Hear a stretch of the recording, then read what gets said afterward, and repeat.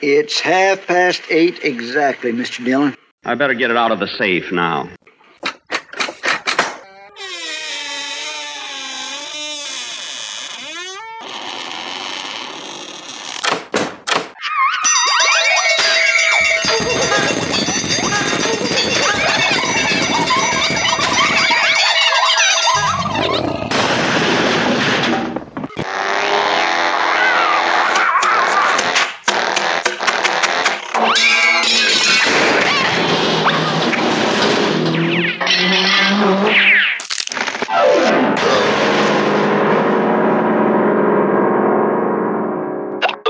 Let's go.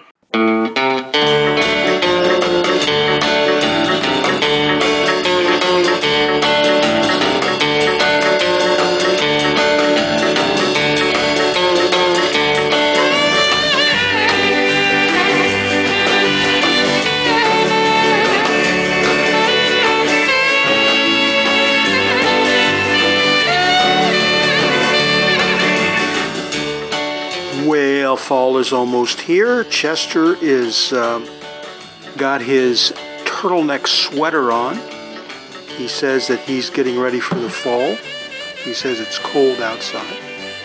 Actually, it's not that cold outside yet, but Chester gets cold, so he looks very dashing in the turtleneck sweater, I must say, with the herringbone jacket, with the patches on the elbows. Nice look. Maybe I'll get you one of those tweed caps. He doesn't want a cap. Glad to have you aboard. Hi, everybody. This is Bob Bro. Welcome to Boomer Boulevard. This is the show where we play old-time radio shows that we actually remember from when we were kids, because we're baby boomers. But everybody is welcome, and along the way, we're going to share some memories and some stories and listen to some music from our era. Good lineup tonight. We have an episode of Philip Marlowe, we have the Jack Benny Show, and we have an episode of Gunsmoke that is really going to warm your heart. A couple very lovable, memorable characters on this episode of Gunsmoke, so that's something to look forward to at the end of the show. So you get yourself comfortable and get settled in, because we're going to get started in just a minute.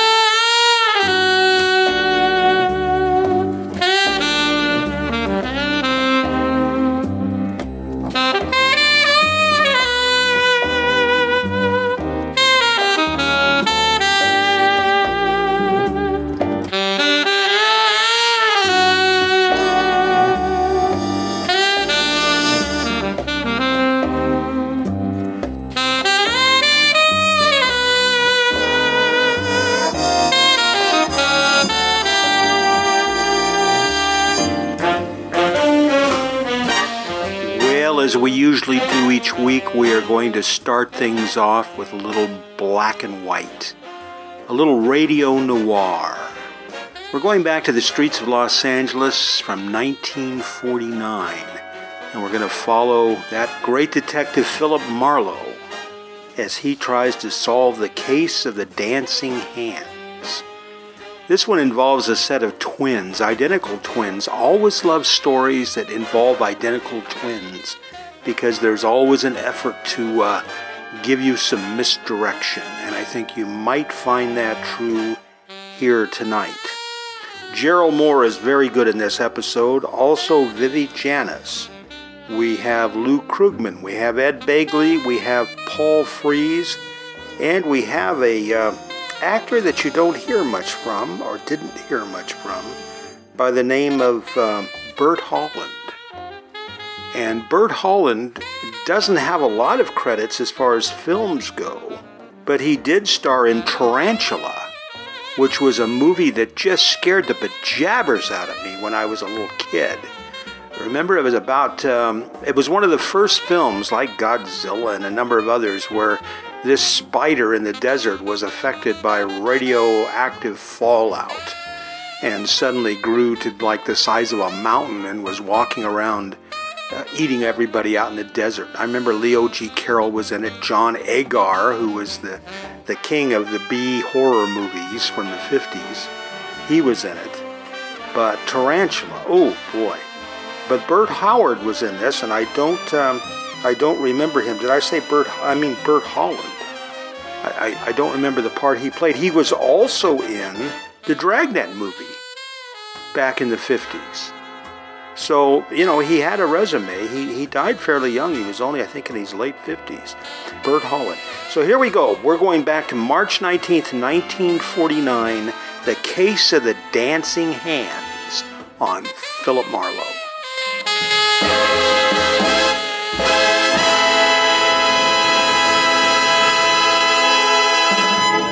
They were born at the same hour on the same day of the same parents, and they were identical in beauty and talent. Only one was deadly, but the other was not. And I couldn't tell which was which until I found a green purse, a fresh corpse, and a pair of dancing hands. From the pen of Raymond Chandler, outstanding author of crime fiction, comes his most famous character as CBS presents The Adventures of Philip Marlowe.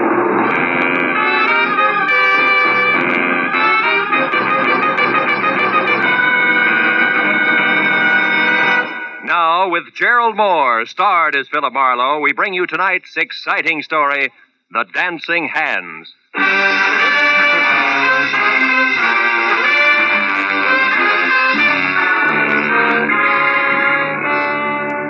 The telegram I found stuck in the mail slot when I got back to my office after a long and roundabout day read. Enclosed, find a $50 money order. I want you to investigate a man. A table is reserved for you at the Saddle Club where I work. Come in time for the second show at 11, important. It was signed Beth Tyler. So at 11:15, with $50 worth of inspiration behind me, I drove over the Cahuenga Freeway and out Ventura to the Saddle Club, which pretended to be Old English by showing its beams through a flagstone facade. I went in the carefully rough-hewn oak door, and even before my eyes became adjusted to the cozy lack of candle power inside, Neil Redmond, owner and operator of the place, glided toward me, sporting his genial host smile, which tonight was even more forced than usual. How are you, Marlowe? It's been a long time. Business a pleasure, Phil. It's always a pleasure to come to the Saddle Club, Neil.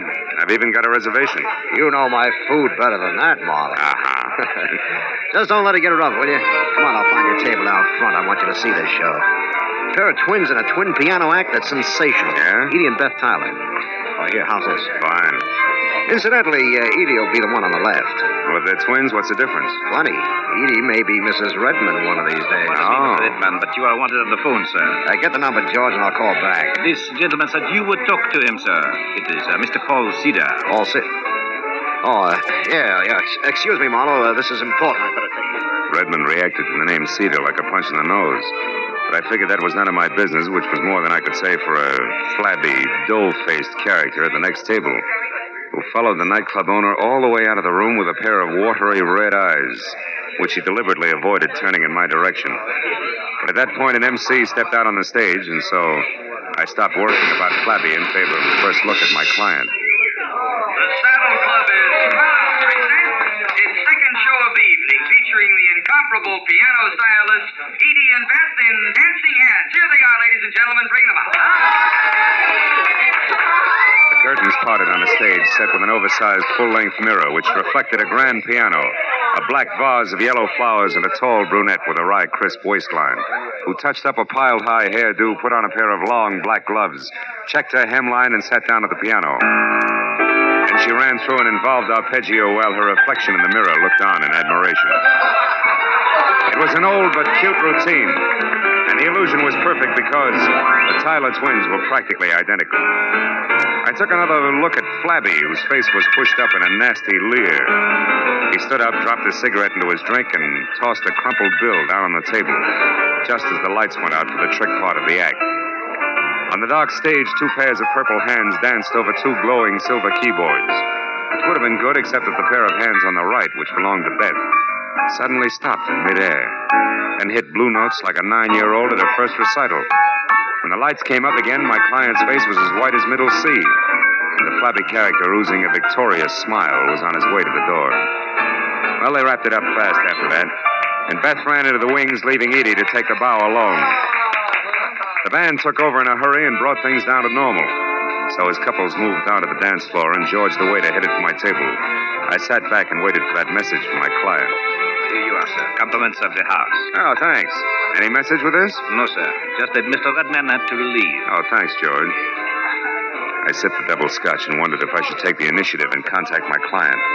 When the message I'd been waiting for came, good and loud, I jumped up, shoved my way through the gaping dancers to the dressing room hallway behind the stage. A gang of club personnel was bunched in front of a door, obviously locked, labeled Edie and Beth Tyler. It was one of the twins, wasn't it? Hey, what's the matter? It's one of the twins. She screamed. We got to get in. That door's locked. Oh, break it down. But Get out of the way. It's Edie. It's Edie. All right, now, wait a minute. Hold it. She's all right. Clear out and give her a chance. Come on. Outside, everybody. Beat it. That means you two. Come on. Out. Here, Miss Tyler, take it easy. You're all right now. Come on, sit down. Tell me what happened. I don't know for sure. I was worried about Beth. I came back and didn't see her anywhere. Then I heard a noise in here. It was dark. I came in and someone grabbed me. A man? Yes. I don't know who it was. Mm-hmm. I screamed. He knocked me down. Then locked the door. Got out through the window there. Who are you? Oh, I'm Philip Marlowe, a private detective. Your sister hired me to investigate a guy. I was to meet her here after your number and find out about it. Any idea what's up? No, I can't imagine. But, gee, Beth has been terribly upset ever since last night. Oh? What happened last night?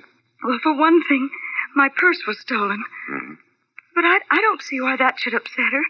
Gee, there was nothing in it but $12 and my makeup stuff. Where's Beth now, do you know? No, I haven't seen her since she ran off the stage.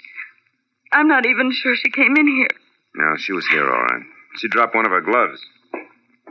You're still wearing both of yours. Where do you girls live? Maybe she went home. Well, Beth has a cottage out on Hazeltine, 4179. You don't live together? How come? Well, gee, Mr. Marlowe, just working with Beth is hard enough. She's so sarcastic. Okay, I'll wear my thick skin. One more thing, Miss Tyler. Do you happen to know where Neil went? Neil's gone? Mm-hmm. Gee, that's funny. He always stays till the place closes. Oh, he must be coming right back. I'll take a look. Then I'm going out to see your sister. Sarcasm and all.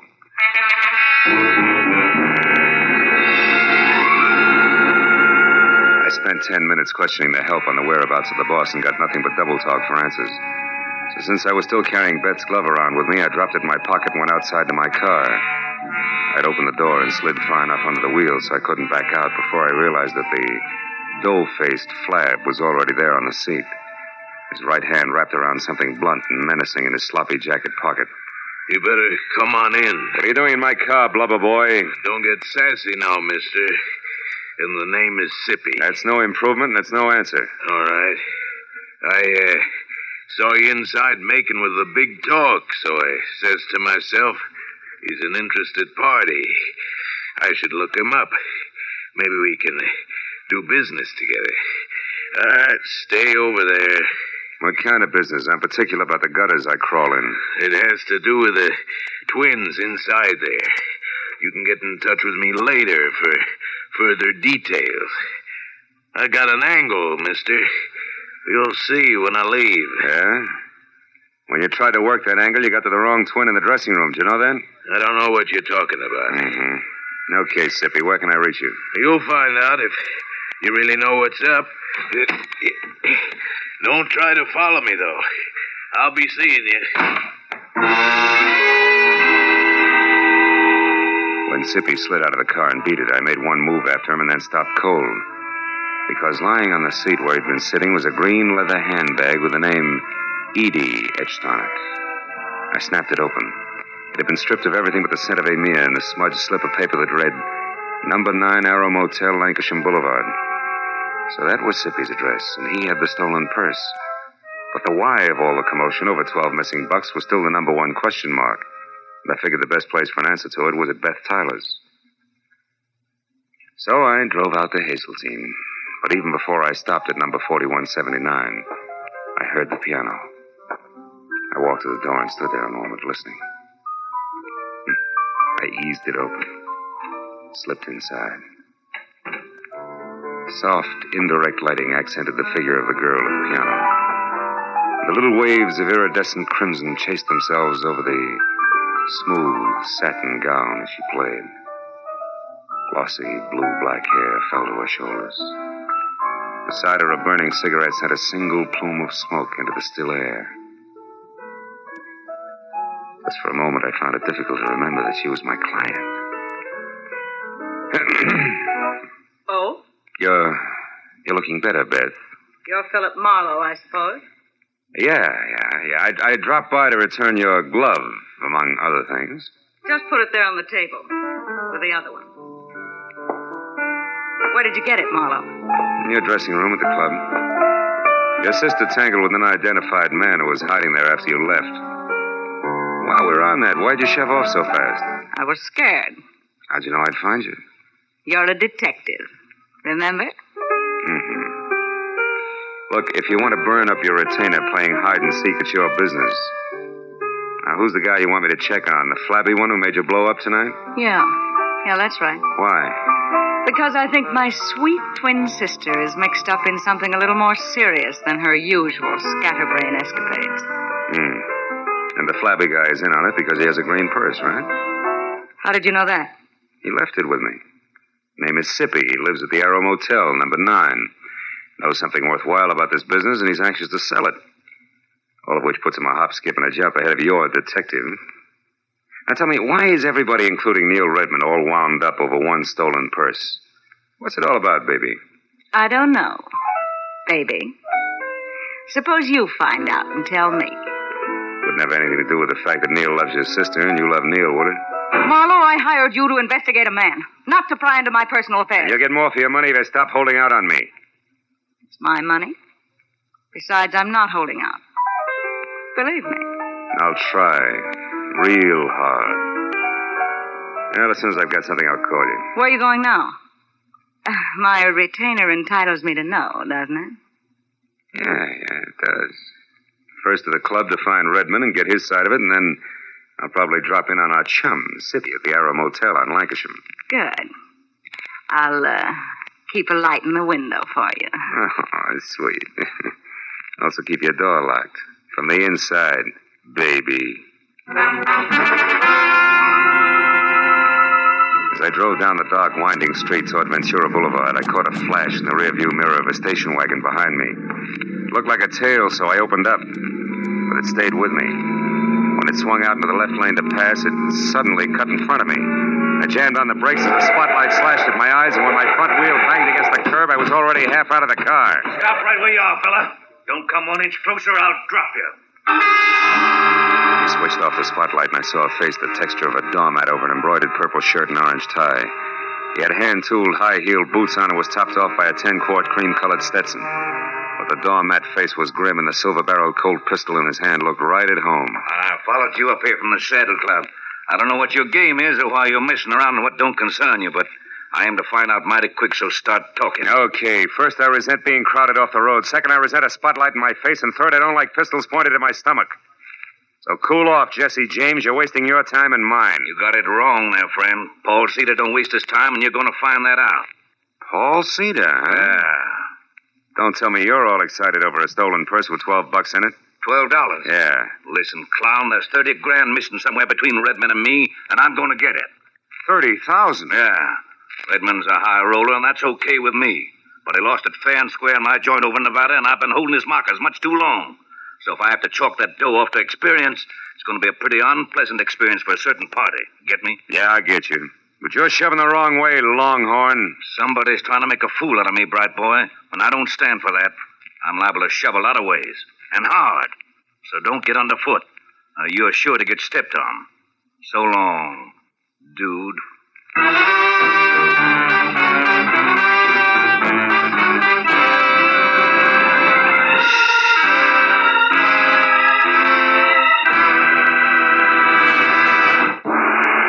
Now, with our star, Gerald Moore, we return to the second act of Philip Marlowe and tonight's story, The Dancing Hands.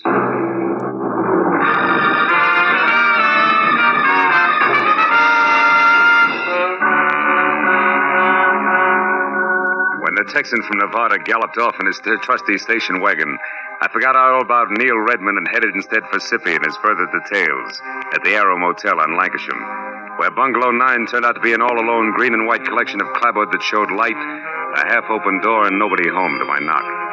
When I tried knuckles on wood again and still got only a faint echo for reply, I stepped inside. There in the center of an ivory-white throw rug and clamoring for attention like an only child at a family reunion was a wide and wet circle of red. From there, the ugly splotches that narrowed as they got farther away trailed off until, finally, in the next room, the path ended where I expected it to. The quiet form of Skippy, sprawled over an upset chair and holding his hands tight against the red on his left side. When I got to him, he was going fast. 30 grand. A lot of dough. Didn't know I was shooting that high. And the twins. One what, Sippy? One of them. Did one of them do this?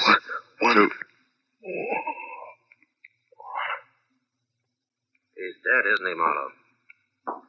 Yeah. Yeah, Redmond, he's very dead. Oh, no, Marlowe. I only found him a few seconds before you did. Yeah, and the rest of that run, you heard someone coming, you didn't want to be seen, so you ducked back out of sight, huh? I don't buy it, Redmond, because for one thing, it's too pat. For another, how do you explain being here in the first place? Come on, fast. Okay, I'm here because I'm in a nasty jam. Like what? Like $30,000 I've got to pay in the next hour to a guy named Paul Cedar who's running out of patience in a hurry, believe me. About that I do. I've already met the gentleman. But right now, Redmond, we're talking about Sippy. Okay. Last night I had things to do, so I gave Edie Tyler the money for the payoff to Cedar. A couple of minutes after she stepped out of the club, somebody roughed her up and got away with her purse and the 30 grand. You're a liar, Redmond. Edie herself told me that purse only had $12 in it. How come? Simple like, Marlowe. In my business, you never yell copper too soon or too loud. It doesn't pay. Mm-hmm. Now look, for the third time, Redmond, you and Sippy, how do you figure? I don't know. He was at the club tonight, acting funny. When he left, I got a glimpse of Edie's green purse sticking out of his topcoat pocket. Later on, I saw him run away from a car near the club, so I followed. I ended up here a couple of minutes behind him, and that, Marlowe, is the truth, I swear. Which you do at the drop of a... Hey, wait a minute. Look, if you're telling the truth, I begin to get a different picture. And by that, I specifically mean a very talented but very sly dame named Beth Tyler. Oh, no, Marlowe. Why not?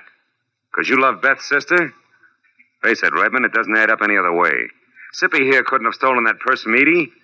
If he did, he'd have taken his dough and blow and not spent his time putting out feelers. But on the other hand, if Sippy happened to see Beth take it from Edie, empty it and toss it away, we've got another story, right? Ah. Because he wouldn't make a move until he knew how much he had gotten away with. Exactly. But there he ran into trouble because he was trying to get close to Beth, and in doing that, he got mixed up and went for Edie instead, like tonight at the club. Sure. And the dying man's words just now about one twin. To which you can add the unpleasant fact that I personally ran off at the mouth when I was up at Beth's an hour ago. So she knew where to come for Sippy. Look, Redmond, it's got to run that way. I'm sure of it. Well, maybe you're right, Phil, but right or wrong, I'm still in a jam. So if you don't have any objections, I'm going back to my club now for a last try at raising that money again before Cedar shows. You mean you're going to face him, Neil, with or without it? I've got him, Marlowe. You see, I own a fast club, all right, and I gamble a lot, too. But I don't welch on my markers, no more than I knock over flabby little guys. You know what I mean, Phil? I think so. But don't fold now, Neil, because I might still be lucky enough to catch up to Beth Tyler and your money both before your time runs out. And right now that means fast to a phone and a call to Edie, who might know which way a runaway twin would head. I'll see you, Neil.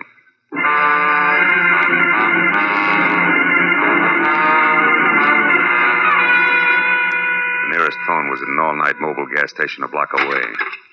As I dialed Edie's number, a thought hit me. Maybe Beth wouldn't head anywhere. Maybe she'd just stick around.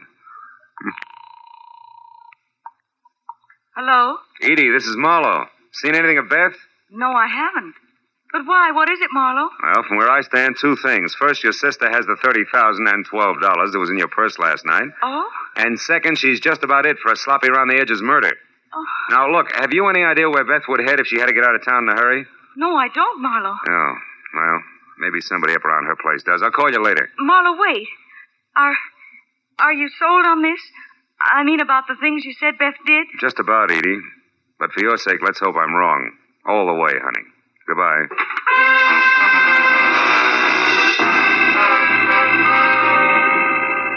Driving fast back toward Beth's place on Hazeltine still left me enough time to think about a not too small detail that I'd completely overlooked. Thanks to me, the entire Los Angeles Police Department knew nothing about what was going on in and around the Saddle Club. 5 minutes later, when I'd parked away from the dark and obviously deserted number 4179, I'd walked back and around to a pair of uncurtained French doors at the side. I knew that oversight is what is generally called a blunder. But the next second, I knew it was nothing compared to the one I was making currently. If you so much as turn your head again, Marlowe, I'll kill you. Not like you did Sippy, please, Beth. I'd hate to go that way. Sippy was a mistake, Marlowe, believe me. I was rushed. So you shot and ran, huh? Yes. But I didn't run too far, because from where I stood, I could hear and see both you and Redmond and talking the whole thing over. And when you knew that we'd caught on to your act, you decided to follow me and see where I was going before you made your next move. Is that it? Exactly. Now get inside. Go on, the door's unlocked. All right. Now get over there, near that closet, and don't turn around. Why not? Afraid of the look on my face when you shoot? Shut up, Marlowe. And stop being brave, because unless I have to, I'm not going to kill you. After all, you've already served your purpose. Which I presume was getting mixed up in this mess just long enough to find out about Sippy for you. You presume correctly. Also, you talk too much. Now open that closet and get inside. All right. Go on. As you say. But first, baby, one question. Did you do all this for the $30,000 alone? Or does it tie in with Neil Redmond and the way he feels about your sister Edie? It's a little bit of each, Marlowe. But as I said, you talk too much. So get in there and shut up.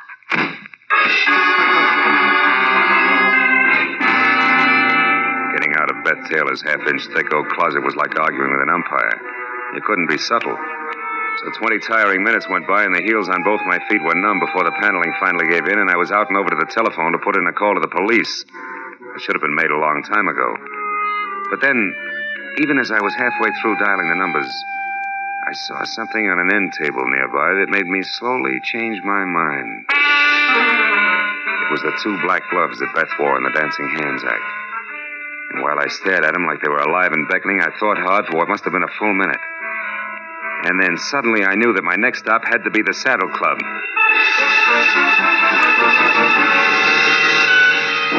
As I parked at the Saddle Club, I saw light drifting out of Neil's office, which was something I had expected.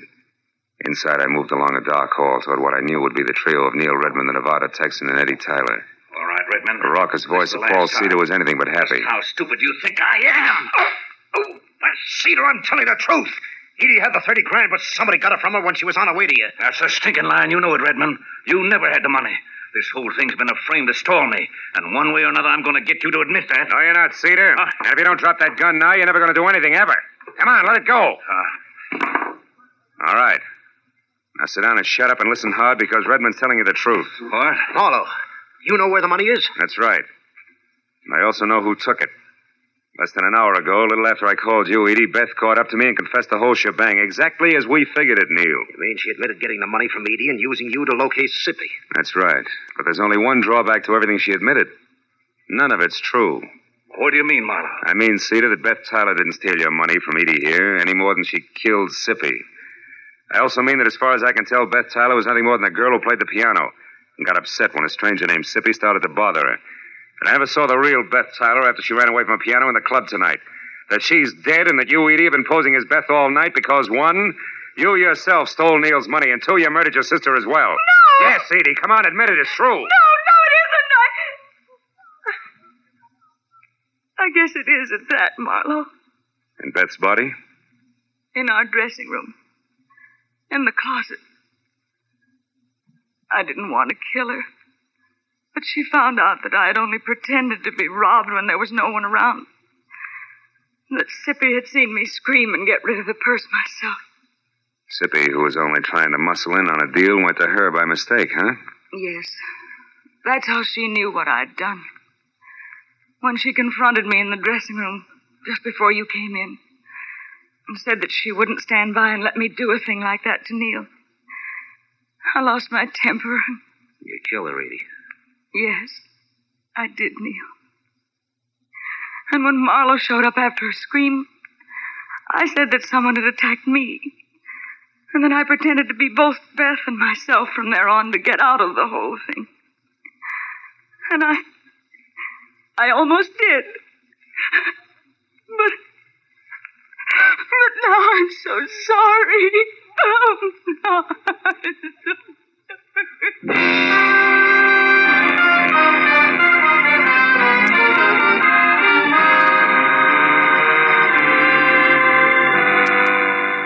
A couple of bad hours went by before the police had everybody's story, and Paul Cedar and the 30,000 was gone from Nevada, and Edie was gone for good.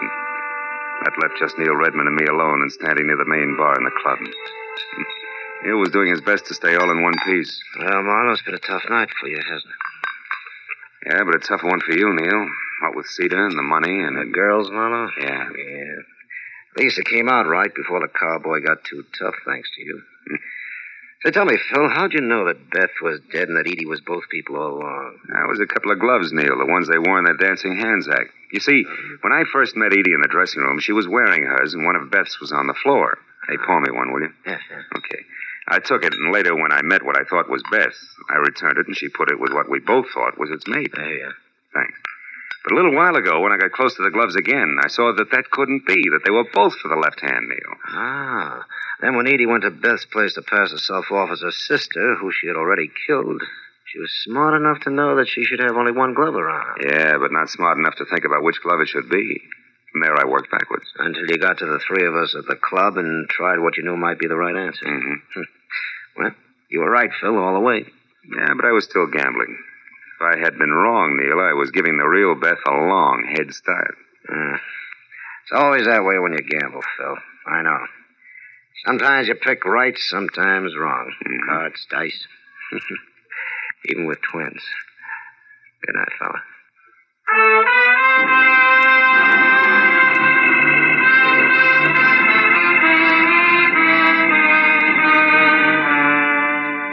When I finally got to my car, started out of the valley and back toward Hollywood, it was better than 8 o'clock in the morning.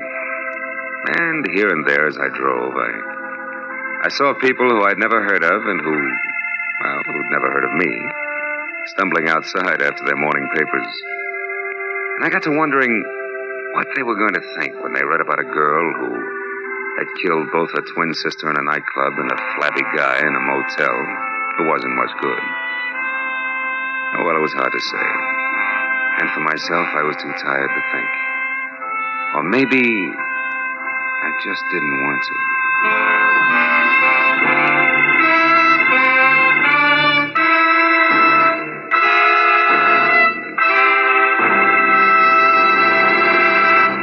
The Adventures of Philip Marlowe, created by Raymond Chandler, star Gerald Moore, and are produced and directed by Norman MacDonald.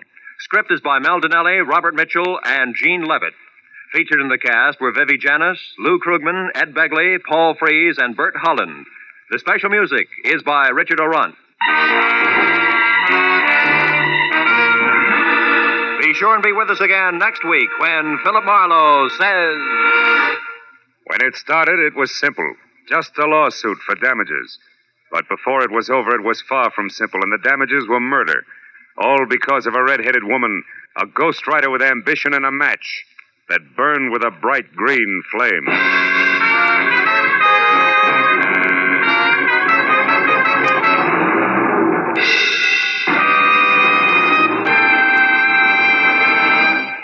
With part of its star-studded Sunday nights devoted to shows named after great personalities such as Jack Benny, Lum and Abner, and Amos and Andy, CBS also goes to famous fiction for one of the brightest, most dramatic of its Sunday galaxy, The Adventures of Sam Spade.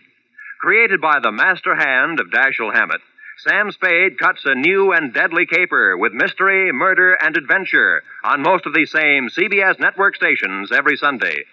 Join him tomorrow night. This is Roy Rowan speaking. Now, stay tuned for Gangbusters, which follows immediately over most of these same CBS stations. This is CBS, the Columbia Broadcasting System.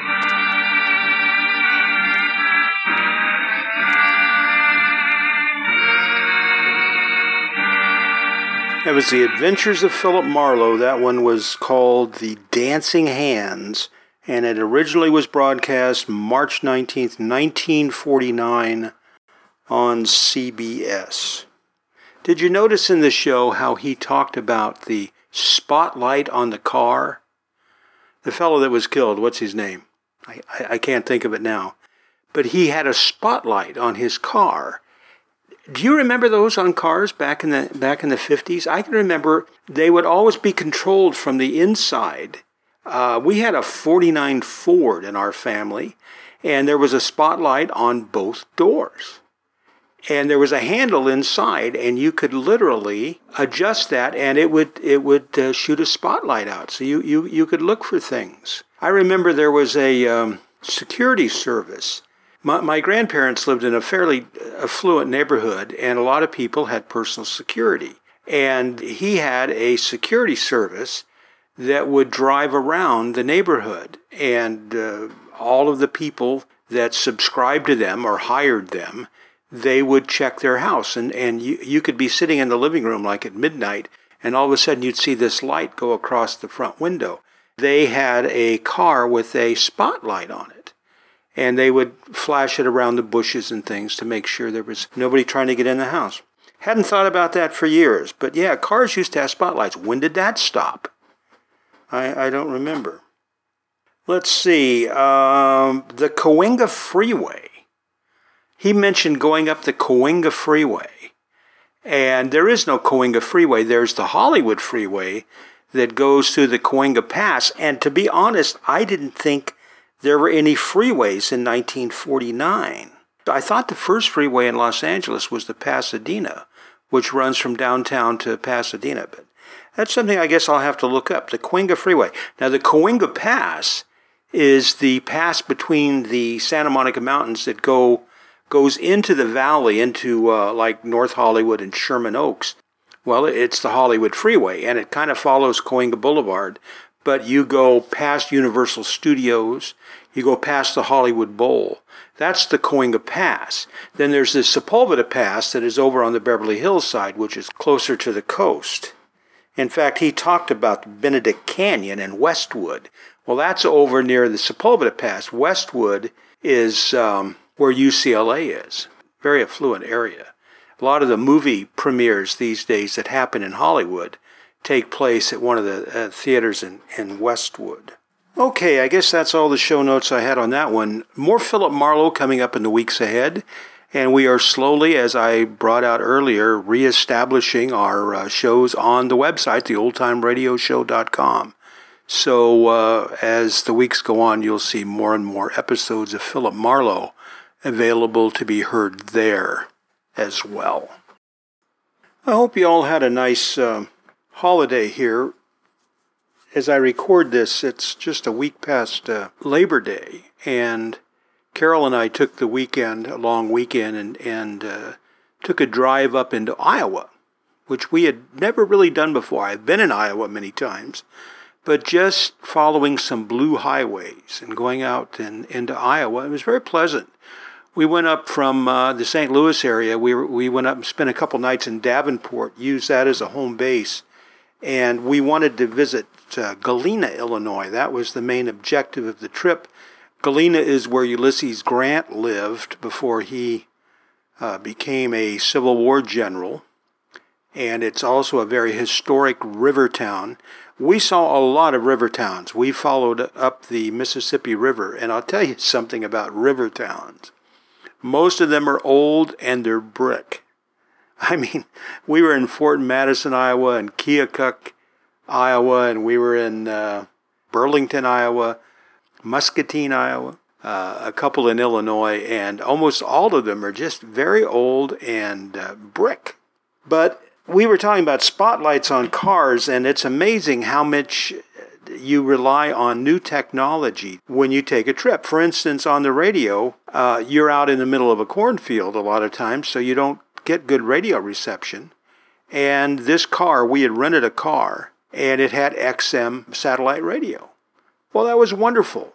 And we listened to a lot of music stations and some talk stations. In fact, I'm going to play a couple songs that we heard that I hadn't heard in years.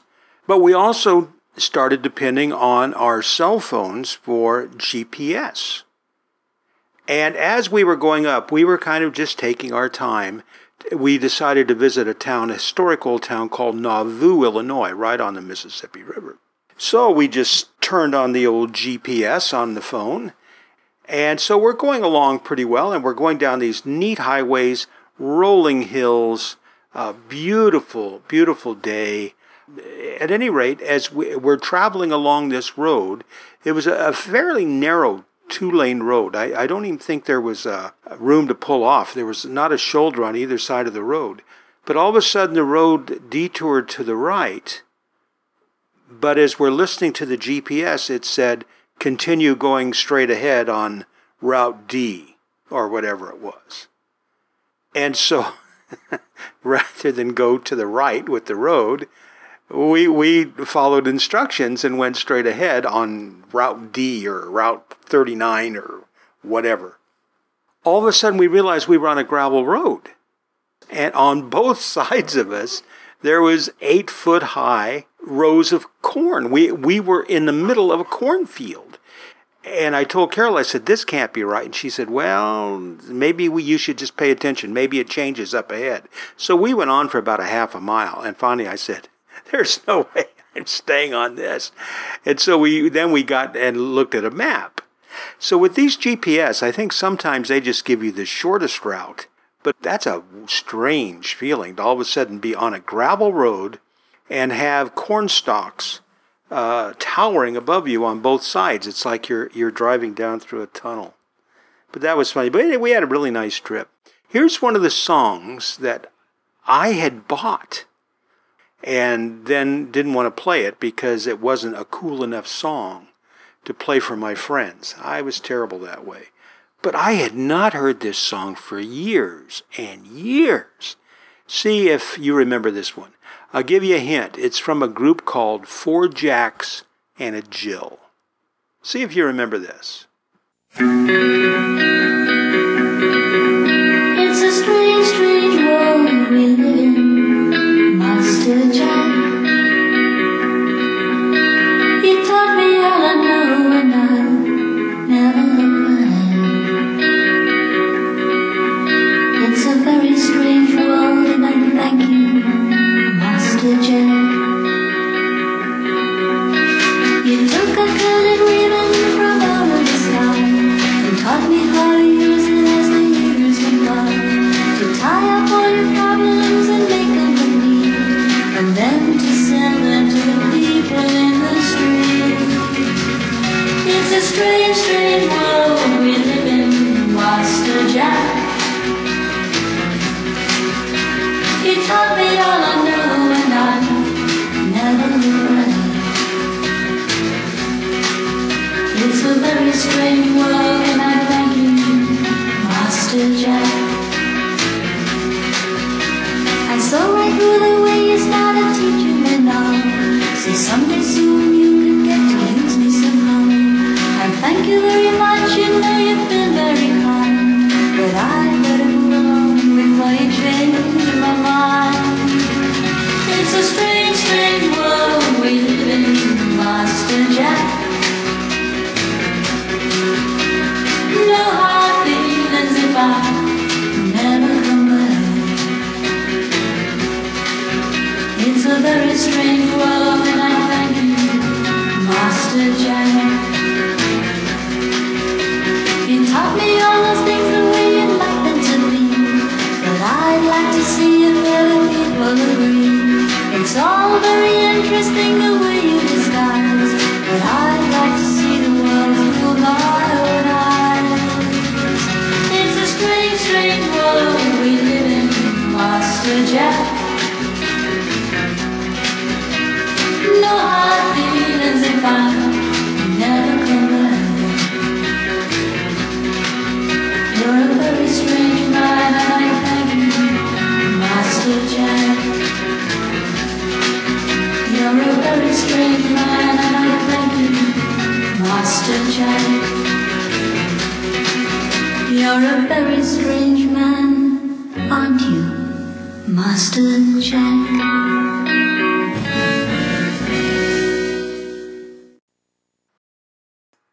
Four Jacks and a Jill. And I believe that was from either 65 or 68. I believe it was 1968.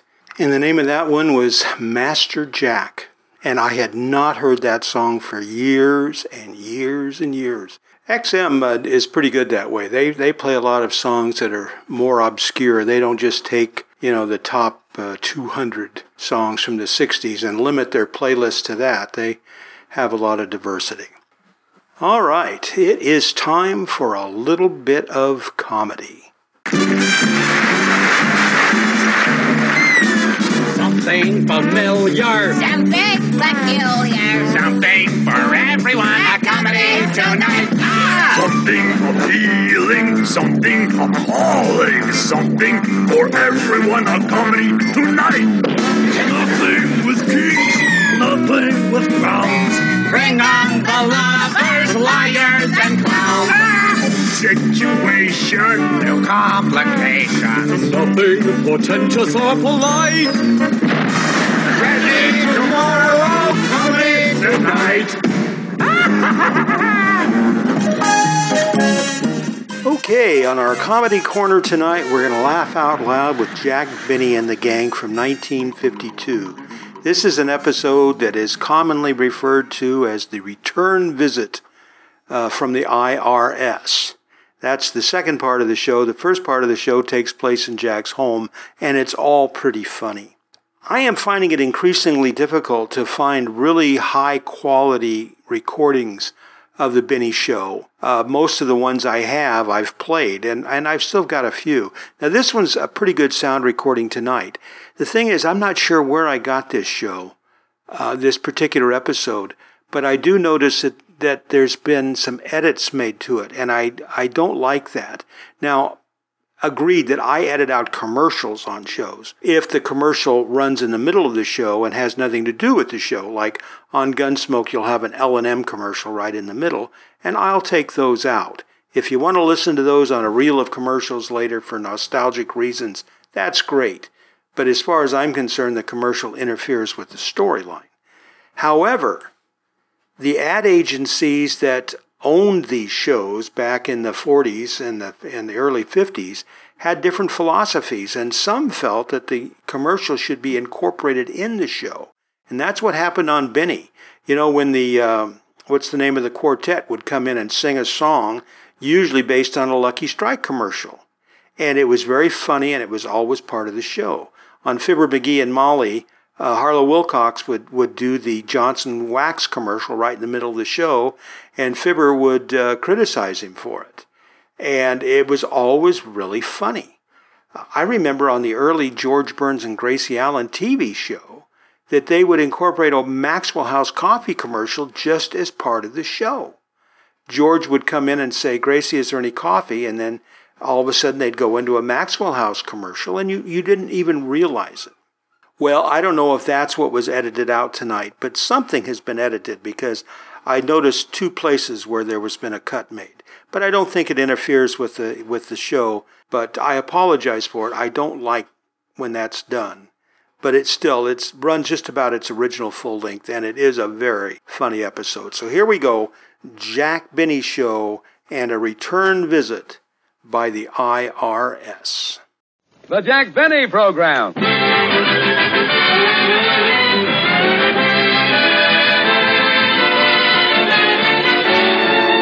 Starring Jack Benny with Mary Livingston, Phil Harris Rochester, and yours truly, Don Wilson.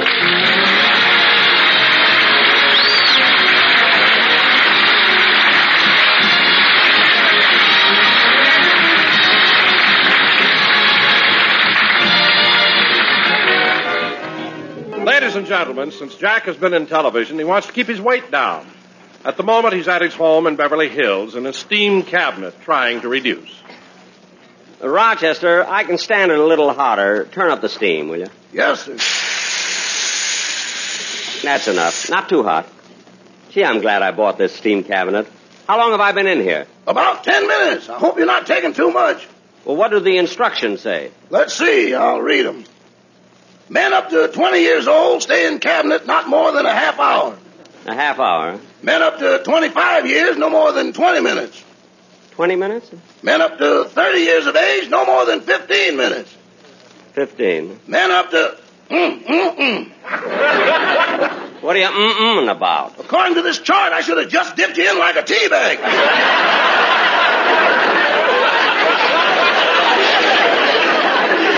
Oh, stop.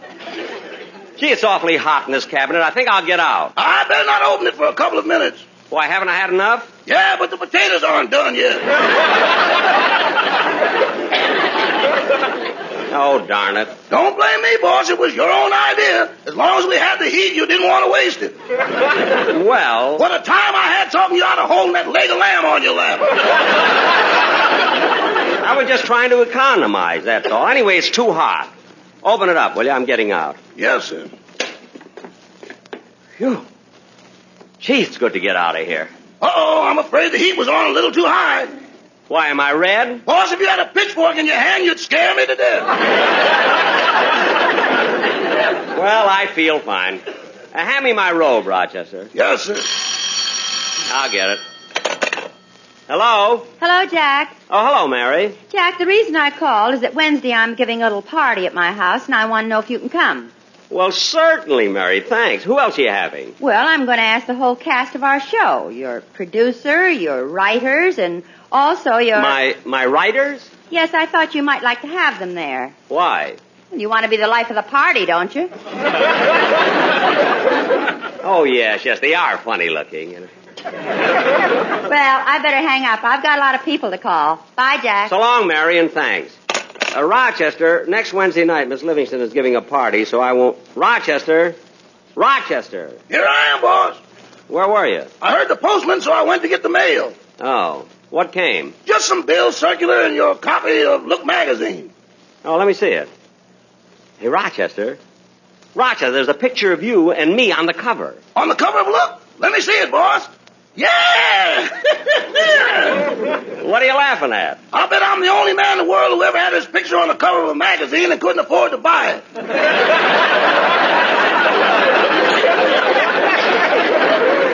Oh, you do all right. I don't know. I just bought a toothbrush on installment plan. Installment? What would that mean? Well, that's not my fault. If you saved your... Rochester, see who that is while I finish getting dressed. Yes, sir. Sure and beguard, 'tis a pleasure to greet such a fine broth of a lad on this day, the likes of which I haven't seen in years. How do you do? How do you do? Who is it, Rochester? It ain't Mr. Kitzel. Well, who is it? Sure, and 'tis the son of the old sod himself, Dennis Patrick Aloysius Jeremiah McNulty O'Day. Oh, come on in, Dennis. And look, kid, tomorrow is St. Patrick's Day. Aren't you a little early with your brogue? No, I'm practicing. I'll have to talk like this all day tomorrow. You have to talk like that all day? Yeah, if you don't, they rip off your shamrock, take a shillelagh, and break all your Morton Downey records. Oh, well, you know, Dennis, I've always thought that St. Patrick's Day comes at the wrong time of the year. Well, yeah, what do you mean? Well, how can March 17th be dedicated to the wearing of the green when only 2 days before the government takes it all away from you? Now, Dennis, let's stop talking. Just let me hear the song you're going to do on the program. Yes, sir. Hold it, kid. Hello? Hello, Jack. This is Mary again. Oh, what is it, Mary? Well, I called Dennis's house to invite him to my party, and his mother told me he's at your house. Is he there? Yes. Dennis, Mary wants you on the phone. Yeah, these dames, they won't let me alone. Never mind. Just talk to her. Yes, sir. Hello, Mary. Hello, Dennis. Look, I'm having a party on Wednesday night. Would you like to come? On Wednesday? Yes. Do you mind if I bring my neighbor, Hetty Lamar? Your neighbor, Hetty Lamar? Yeah. Dennis, I happen to know Hetty Lamar lives in Benedict Canyon and you live in Westwood. Oh, yeah, Hetty Lamar's house is right next to mine. Since when? Ever since the rain.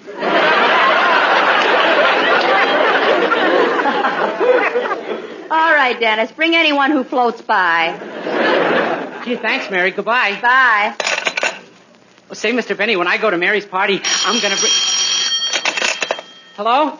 Dennis, I forgot to tell you something. What? Don't drive Jack nuts. Just sing your song. Okay.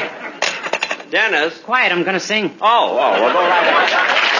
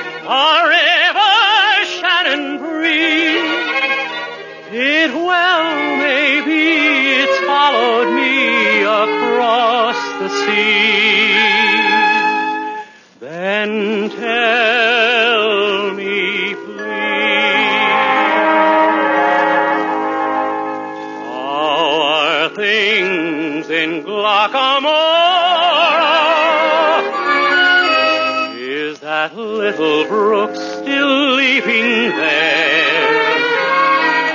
Does it still run down to Johnny Cove, through Killybegs, Kilkerry and Kildare? How are things in Glockamora? Is that willow tree still weeping there? Does that lassie with a twinkling eye come smiling by? And does she walk away sad and dreamy there, not to see me there?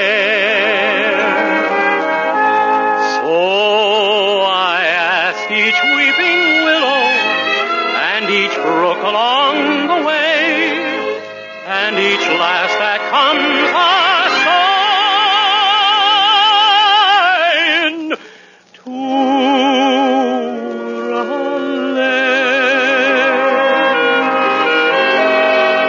How are things in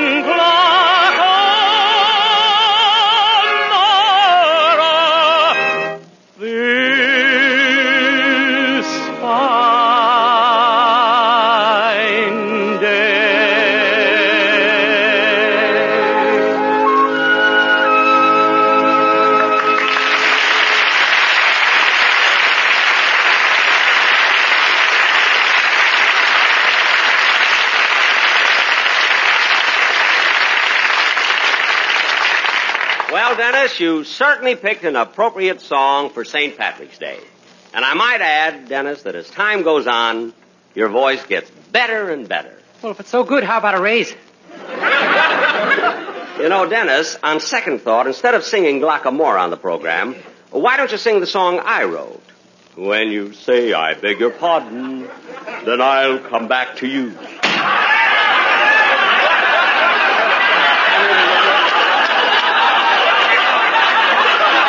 Remember the melody of my own song.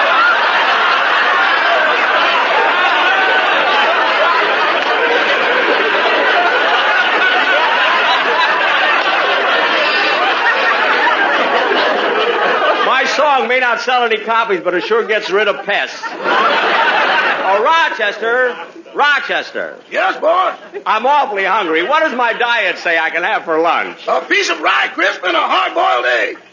That's all I'm supposed to eat for lunch? No, you just peel it for lunch. You eat it for dinner. Oh, for heaven's sakes. That's the strictest diet I have. Come in. Oh, hello, Phil. Hello, Jackson.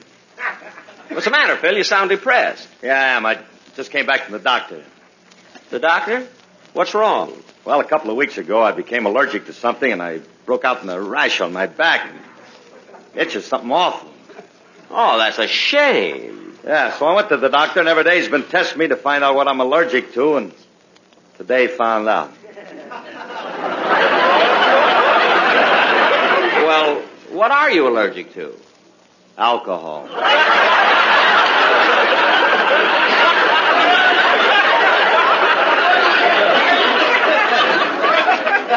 No. Yeah, the only way I can get rid of this itch is to stop drinking entirely. Oh. Well, what are you going to do? Grow long fingernails. I'm in for a lot of scratching. That's what I thought. Hey, by the way, Jackson, I've been meaning to tell you, I saw you on TV last week, and, man, you look wonderful. Well, thanks, Phil, but I don't deserve all the credit. I had the best makeup man in the country. Oh, really? Yes, he's the same one who made up President Truman for his last television speech. Yeah, hold it a minute. Why would President Truman want to use makeup? Phil, if you were asking for $8 billion, you'd want to look good, too.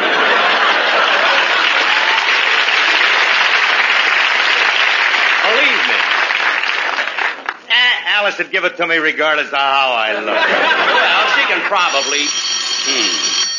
Hello? Oh, it's me again, Jack. Oh, what is it now, Mary? Well, I called Phil's house and nobody answered, and I was wondering if he's over there. Yes, he is. Just a second. Phil, it's for you. It's Mary. Oh. Hello, Livy, you doll, you. Hello, Hambone. Look, Phil, I'm having a party on Wednesday, and I'd like you and Alice to come. Yeah, okay, Liv, we'll be there. Hey, say, you want me to bring my orchestra boys along, too? No, Phil, I haven't got room for 36 more people. What do you mean 36? I only got 18 fellas in my band. Yeah, what about their parole officers? Yeah, I almost forgot about them cats.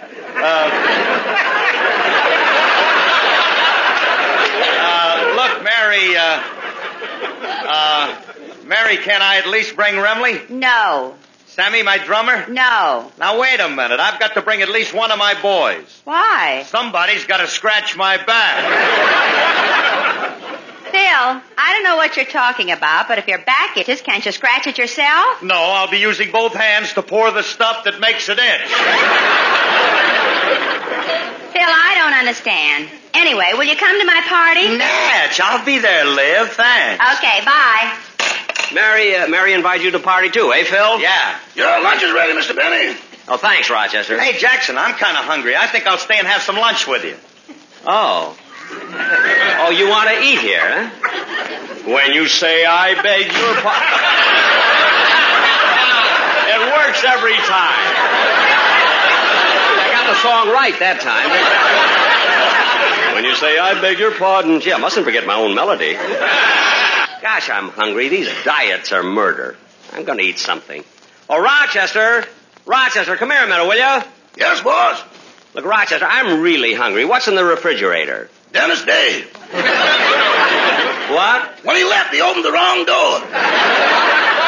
Oh, well, leave him there for a while. I don't want to hear his explanation of how it happened. Anyway, Rochester, just make me a sandwich out of, Boss, why are you staring out the window? What? Why are you staring out the window? Those two men across the street. They just stepped off the curb and they're coming this way.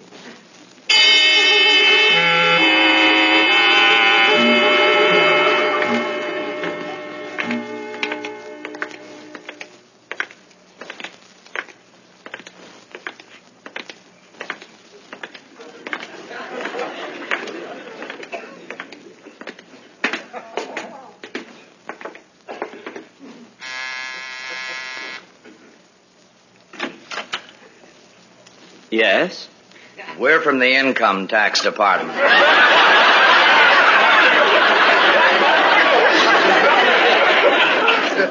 Oh, yes. Yeah, you're the same men who were here last year. Come in. Your name is Mr. Kearns, isn't it? Yes, and this is my assistant, Mr. Wright. Wright? How do you do? Gentlemen, if you've come about my income tax, I've already sent it in. Oh, Mr. Benny, we're not here to discuss this year's taxes. We'd like to talk to you again about last year's. Last year's? I thought that was settled. We went over it so many times. Then when I didn't hear from you again, I assumed that nothing was wrong. I thought that everything was right. How do you do?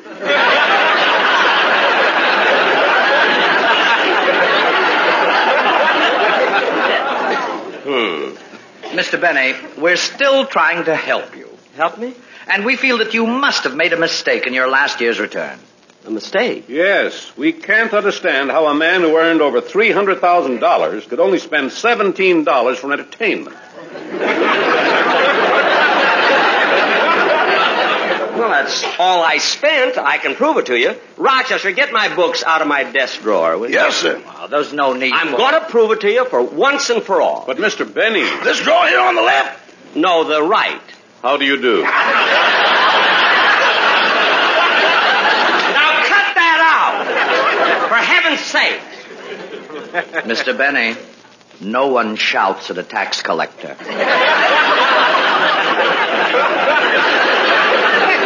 Oh, I'm sorry. Mr. Benny, believe me, we're here to help you. I know. Yes, we don't think you're taking full advantage of deductible items. I'm not? Here are your books, boss. Thanks. Now, take your butler, for instance. You mean Rochester? Yes. Even though he's your butler, if he assists you in any way pertaining to the production of your radio or television shows or any of your other business activities, then that portion of his pay is deductible. You mean... Yes.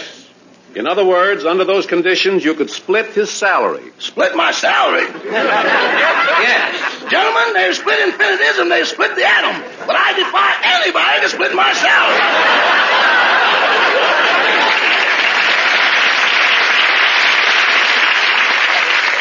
Rochester, this is no time... Just a moment, Mr. Benny. Rochester, are you inferring that your salary is that small? Well, in Santa Anita colloquialism, it starts off pretty good, but something always happens to it coming around the far turn. What do you mean? Well, every payday, Mr. Benny sits me down and explains how he has to make certain deductions out of my salary. So much for withholding, so much for unemployment insurance, and so much for Social Security. Then he further explains that what remains is known as take-home pay. That's right, take-home pay. Then he points out that I'm living at his home, so he takes it.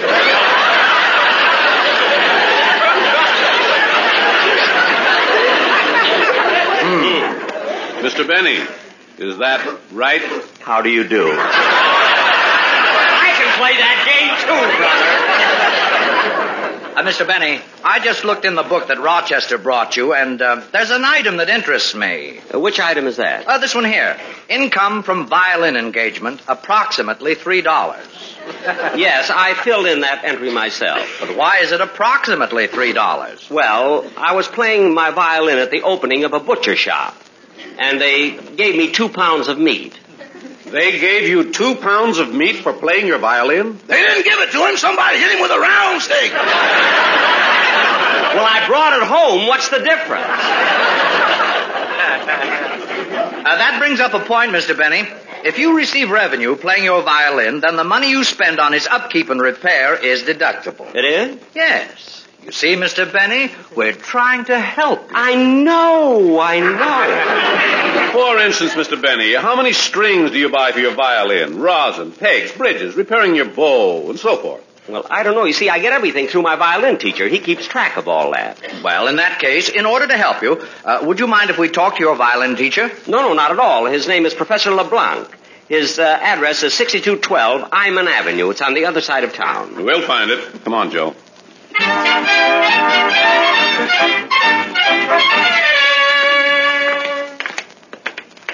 Well, Bill, there it is. 6212 Iman Avenue. Yeah, what a run-down-looking rooming house. Let's go in.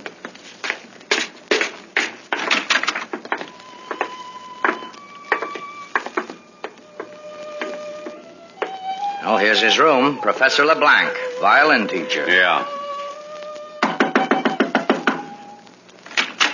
Professor LeBlanc? We're from the Income Tax Department. Income tax? Income tax! Gentlemen, look at me. See for yourself. I am barefoot. My clothes are torn. Professor. I sleep on a hard spring. I ate the mattress. It's all time. Professor, control yourself. Yes, we're here to talk to you about one of your pupils, Mr. Benny. About Monsieur Benny? Come in. Perhaps I can help you send him to the Bastille. No, Professor. We just want to find out how much money Mr. Benny spent on his violin. Money? Yes. Don't you have any books? Oui. I have written 3 books about Monsieur Benny, but the publishers would not believe them. No, we mean records, financial records. We want to know what expenses Mr. Benny's incurred in the upkeep of his violin. Oh, that I do not know. I just charge him so much for the lesson, and that includes everything. Oh, well, perhaps we could break that down. How much do you charge him for the lesson? Well, he is supposed to give me $2. But before every lesson, Monsieur Benny sits me down and explains how he has to make certain deductions out of my salary. So much for withholding, so much for unemployment insurance, and so much for Social Security. Then he further explains that what remains is known as take-home... Come on, Bill. We've heard this before. Yes. Thank you, Professor LeBlanc. You're welcome, gentlemen. Oh, by the way, Professor, we've never heard Mr. Benny play the violin. How does he sound? Sound? Well, gentlemen, let me explain. The strings on a violin are made of catgut, and the violin bow is made from horse hair. Mm-hmm. So if you want to know how Monsieur Benny violin playing sounds, think of a cat being stepped on by a horse.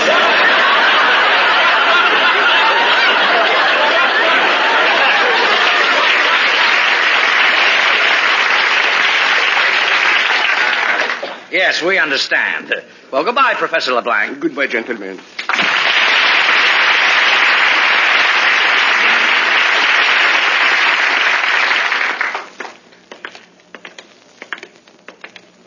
Say, Bill. Yes, Joe? Why are we going to all this trouble just to help Mr. Benny? I don't know. There's something about those big blue eyes that gets you. Yeah, I guess so.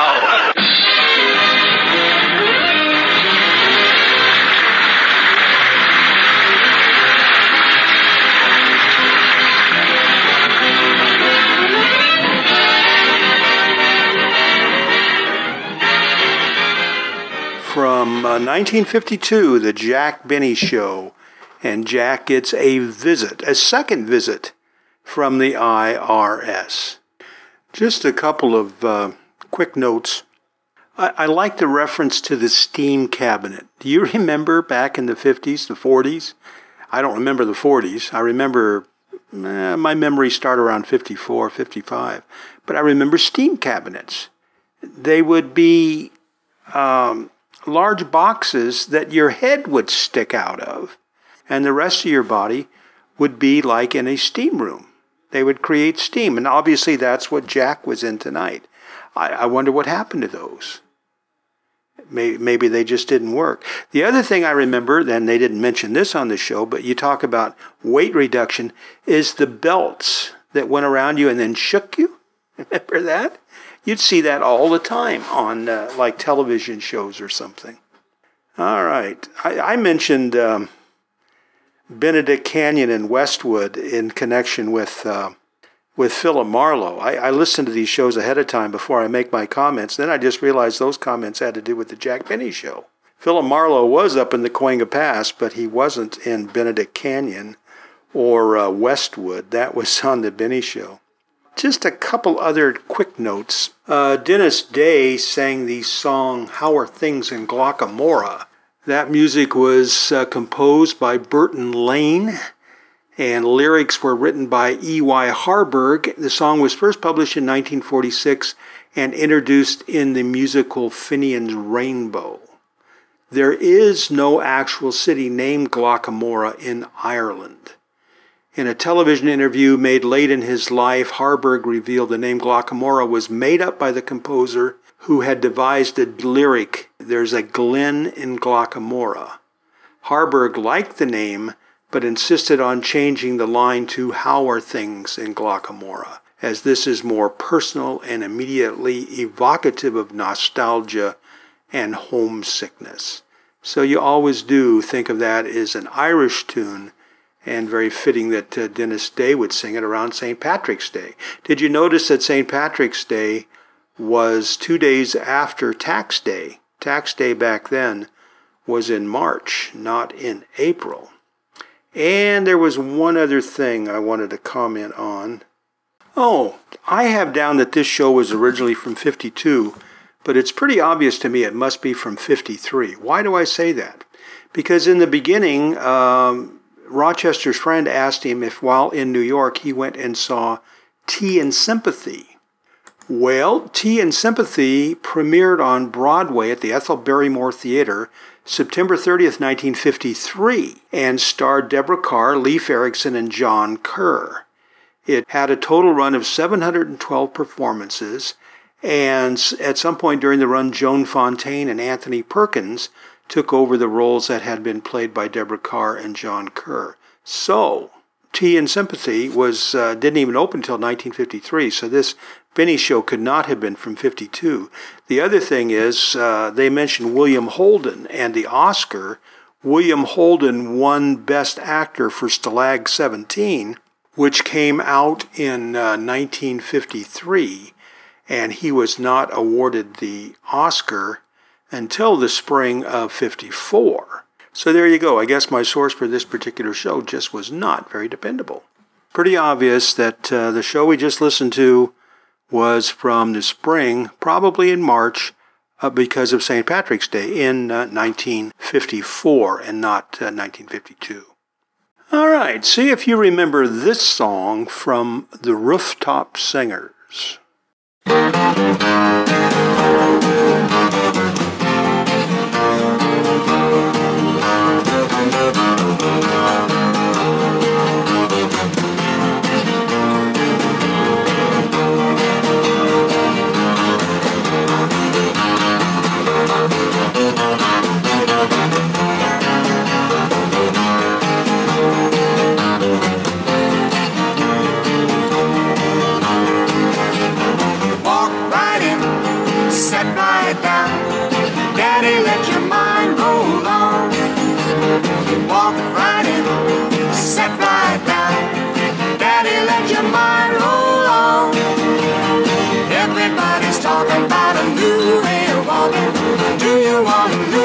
Your mind.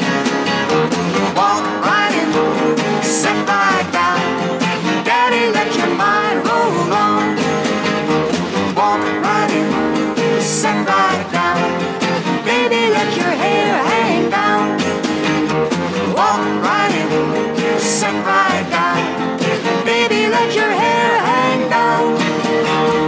Everybody's talking about a new way of walking. Do you want to lose your mind? Walk right in, sit right down. Baby, let your hair hang down.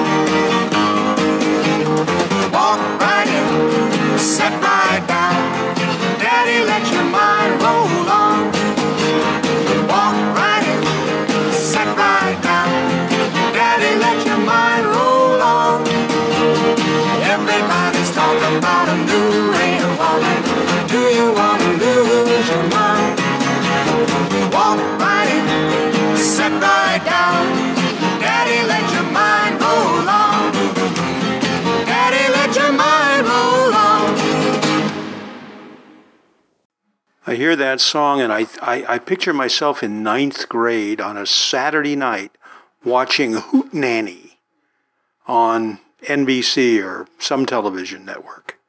Remember Hootenanny? And then they used to play a lot of those folk-type songs, and that was one I remember very well. See if you remember this one.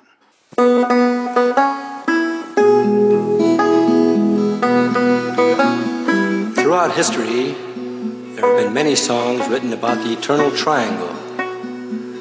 This next one tells the story of a Mr. Grayson, a beautiful woman, and a condemned man named Tom Dooley. When the sun rises tomorrow, Tom Dooley must hang. Hang down your head, Tom Dooley, hang down your head and cry.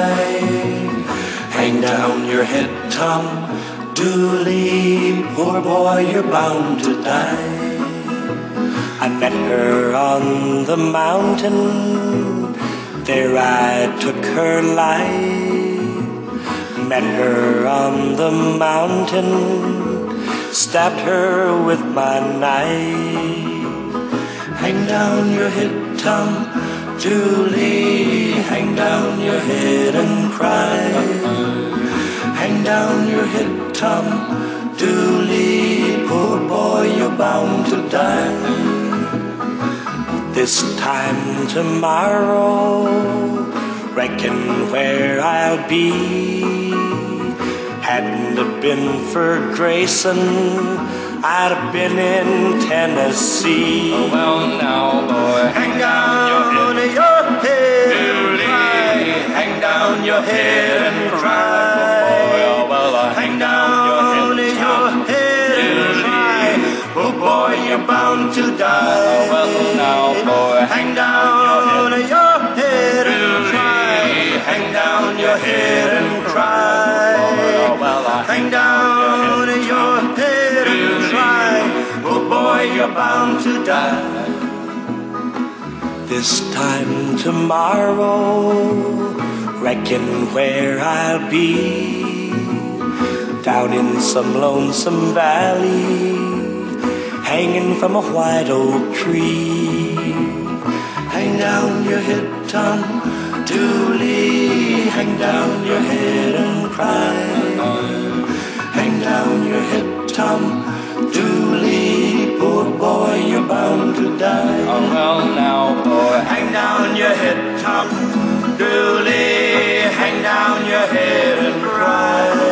Oh, well, hang down your head, Tom Dooley, poor boy, you're bound to die. Poor boy, you're bound to die. Poor boy, you're bound to die. Poor boy, you're bound to die. When you sing that song, when you listen to it, do you mix up the parts? It's like one of the trio has one set of lyrics and another of the trio has another set of lyrics, and they blend them together. But I've always found that when I sing that, I'll sing a part of one person's lyrics and then skip over to the other person's lyrics to sort of make it meld, if you know what I mean. I bet a lot of you did that. Great song. Folk music was so big in the late 50s and early 60s. And it really, really is kind of a neat heritage to have. I love the Kingston Trio. And while we were on our little trip, my wife started playing some of her songs. And she had several Kingston Trio tunes. And maybe we'll play some more of them in the weeks ahead. I just remembered that they made a movie and called it The Legend of Tom Dooley. I remember it starred Michael Landon. I believe it was a black and white Western. And it was about a fellow in the Civil War. I remember he played a Civil War soldier. As I recall, they tried to form a story around the lyrics to the song because the song was so popular. But I think that they made it an accidental death. I don't remember the details. I remember it wasn't very good. At least I didn't think it was when I was a kid. Every once in a while, it'll play on like Turner Classic Movie or AMC or something, but I have not seen that movie in years and years and years. The Legend of Tom Dooley.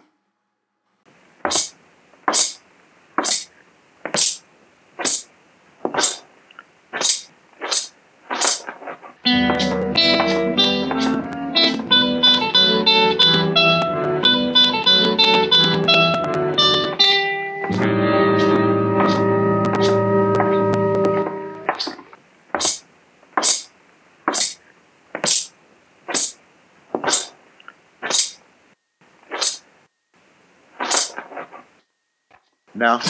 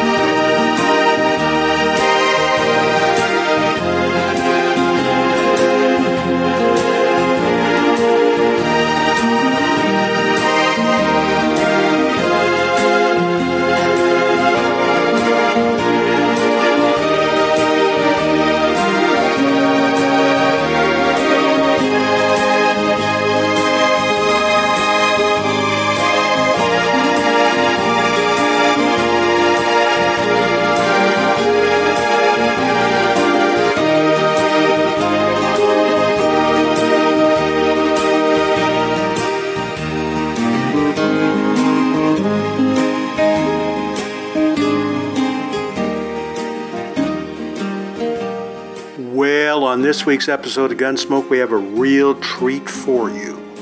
You know, John Meston took up the full-time writing assignments for Gunsmoke in the second year and did almost all of the scripts exclusively for several years. But the episode we're going to listen to tonight came from the first year, 1953.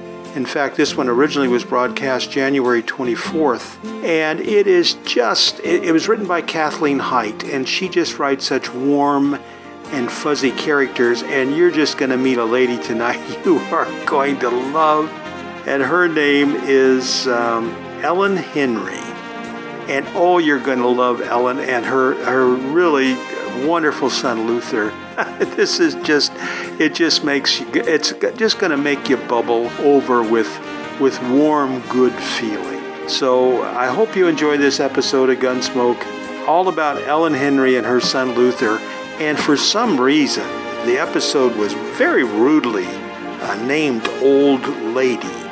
But ignore that and enjoy the excellent sound quality on this one. This one is really one of our best. So here we go, Gunsmoke and Old Lady.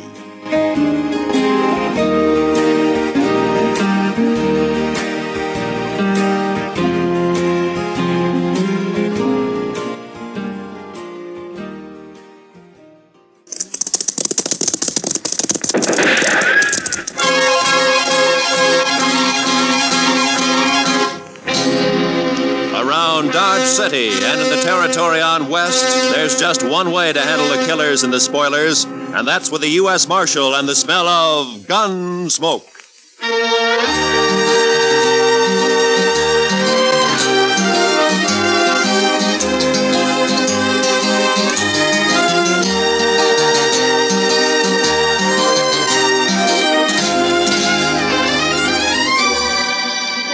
Gunsmoke, starring William Conrad, the transcribed story of the violence that moved west with young America, the story of a man who moved with it, Matt Dillon, United States Marshal.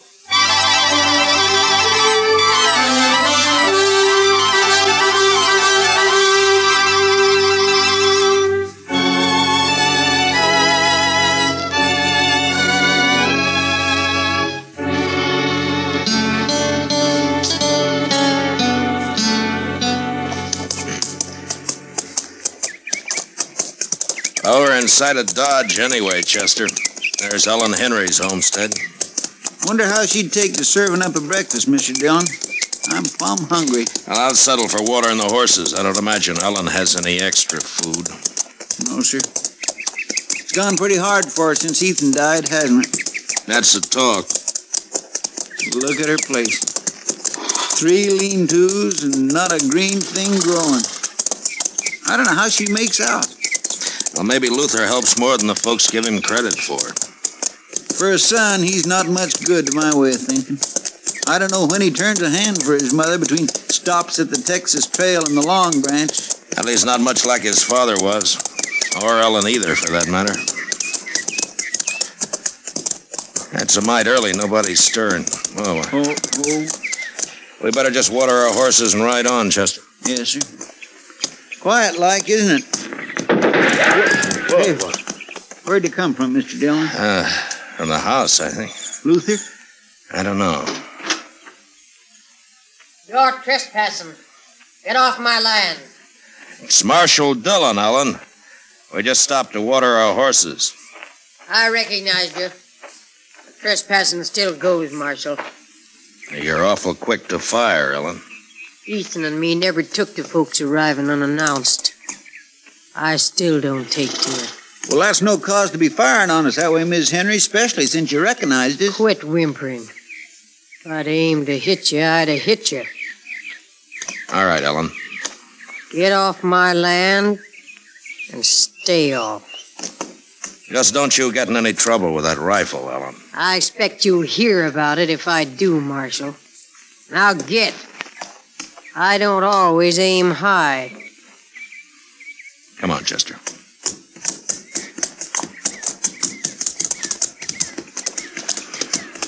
How old would you say she is, Mr. Dillon? She can't be over 40, I guess. If that. She looks like an old woman. 60 or more. She's dried up. Dead inside. Remember when Ethan and her and the boy came out here, Mr. Dillon, right after the war? She's an awful pretty little thing. Mm-hmm. Luther was a little more than a baby then. No, Mr. Dillon, I was just thinking. Ethan was so proud of his homestead and his boy and Ellen.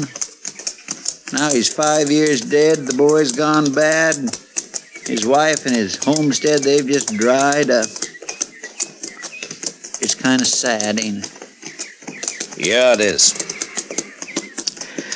Well, come on, Chester, let's get on into Dodge.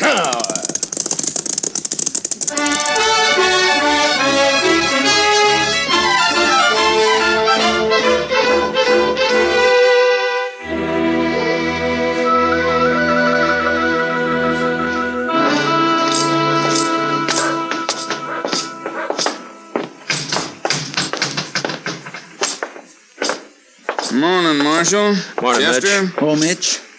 Well, what'll it be? Set up a bottle of rye, will you? Yes, sir, Marshal Dillon.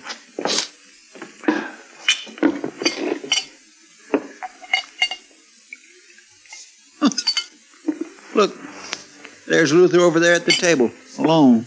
Yeah, I saw him. Thanks, Mitch. Wait here, Chester. Yes, sir. Mitch, could I have a little sugar in here?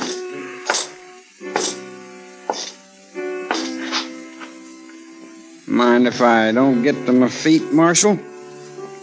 I got the feeling if I tried to stand up straight, I'd fall over first thing I knew. Sit still, Luther. I just don't have a lot of choice about it, Marshal. I was out by your place this morning, Luther. I hadn't seen your mother in a long time. Wish I could say the same. A woman shouldn't have to run a homestead alone. Not when her son's big enough to be a real help. Is this a lecture, Marshal? A do-good talk? Put your own name on it, Luther. I can't make you feel what you don't feel. But in a way, you're responsible for your mother and what she does. I'm real lucky, Marshal. I can quit listening any time I don't want to hear something. Between the old lady and people like you, I quit listening an awful lot. Get it straight, Luther. I don't care what happens to you. I done something wrong? You accusing me of something unlawful, Marshal? No. But if you have any feeling left for your mother or what happens to her, you'll do something about her. Living out there alone so much, she's gone a little crazy.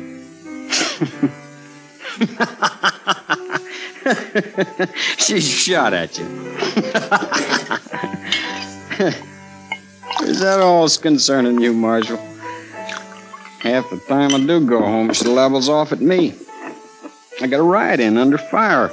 Or crawl in on my belly. She's crazy, like you said. I swear, she's crazy. Then you ought to bring her into town. Get a keeper for her. Maybe I would.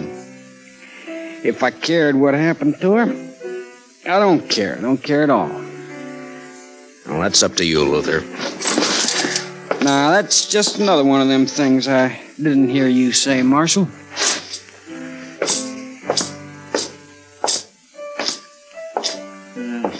Luther's just plain drunk, isn't he, sir? That and just plain no good.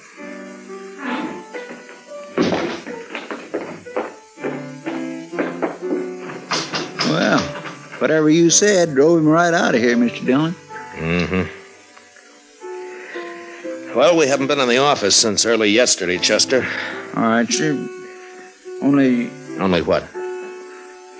Well, sir, Mitch has got a catalog in the back room, and he's not busy, and he says it's just full of things you can order straight from St. Louis. I thought well... You got extra money, have you, Chester? Oh, no, sir. Well, that is not really extra money, Mr. Dillon. It's just that... Well, Mitch swears you can get underwear from this catalog that don't rub your skin raw, and I'd like to take a look at it. All right, Chester, I'll wait. Yes, sir. Thank you. Marshal. Hello, Cass. Now, what's on your mind? Talk I heard, Marshal. It's private, like maybe we go to your office. We can do our talking here. I thought you was always of a mind to get me inside there, Marshal, where you could turn the key on me. Maybe I will someday, Cass. Now, come on, speak out. Yeah, I heard talk at Luther Henry rode cattle off Carnes' place last night. Saw you talking with him just now. Wondered if you'd heard the same. Haven't heard a thing, Cass. Odd you wouldn't know. I was out of Dodge last night, all night. I wonder if it's so. Luther didn't give himself away when you talked just now. You're the one who's heard the talk, Cass. I got my rights. I can ask questions of you, Marshal. If a man's herd ain't safe, he's got a right to know. Are you worried for Carnes or for you? If Carnes' cattle can be rode off, mine can. No? I didn't know you had much of a herd. What a man has is his own business, Marshal. I'm asking about Luther and the other rider. They say there was two. If Luther's wrong with the law, I'll get him. Is there anything else on your mind? Thanks, Mitch, for letting me see the book. Not a thing, Marshal. But I don't much like your attitude. I can't see that worrying me too much, Cass. All right, Chester, let's go. Yes, sir.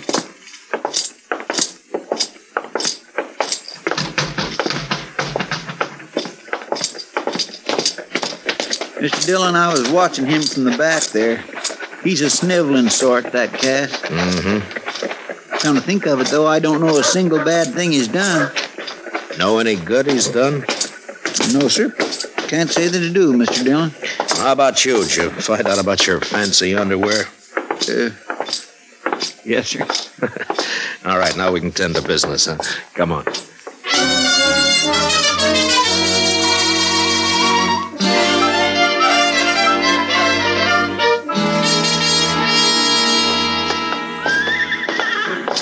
Hello, Marshal.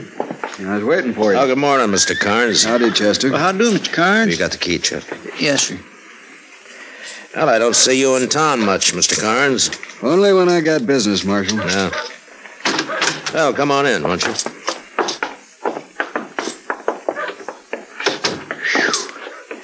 My, it's close in here. We've been away a day and a night, Mr. Carnes. Sure gets close that way. I'll just open up the back. Won't you have a chair, Mr. Carnes? I don't have a long piece to say, Marshal. It don't take long to say some of my cattle were stolen last night. Yeah, I heard. So soon? Yeah, Cass Stetter told me about it a few minutes ago. Well, I don't know how Cass come by the information, but it's true. This is the second time it's happened in the last few weeks. You don't keep much cattle, do you? Hardly any. I suppose 100 head's the most I ever had at one time. Mm-hmm. But last night I lost 5 or 6, about the same time before. Cass was of the mind that Luther Henry did it. I don't know, Marshal. One of my hands said Luther was out of my place the other day just looking around. I got no real reason to suspect him. Only thing I know is that whoever it was rides a horse that's shot all the way around. You don't see a lot of that on the prairie. No, you don't. You think there was just one rider, Mr. Carnes? There was 2 from the tracks, but the boys and me lost them in the rain. I thought I'd tell you about it, Marshal. I can't afford to lose a little I got. No, I'll do what I can, Mr. Carnes. I kind of hope it isn't Luther. Not for him so much as Ellen. She's had enough trouble. Yeah. Well, Chester and I'll ride out to the Henry place and look around, Mr. Carnes. If Luther's guilty, maybe some of Ellen's troubles will be over. Or maybe they'll just be beginning.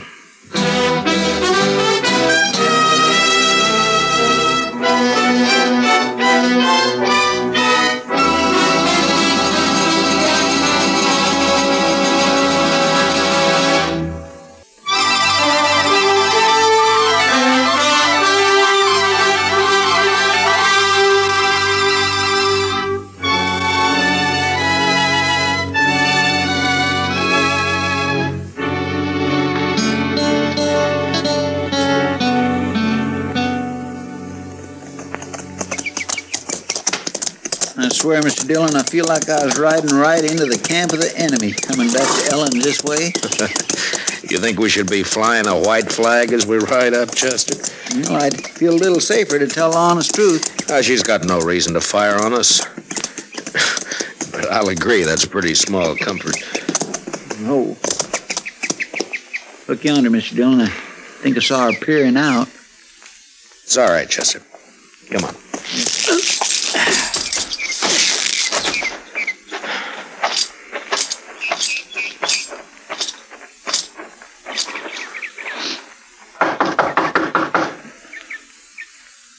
I don't see Luther's horse around. Maybe he isn't here. Well? Afternoon, Ellen. I want to talk a bit about Luther. I got work to do in the shed. I was going there. You want to talk?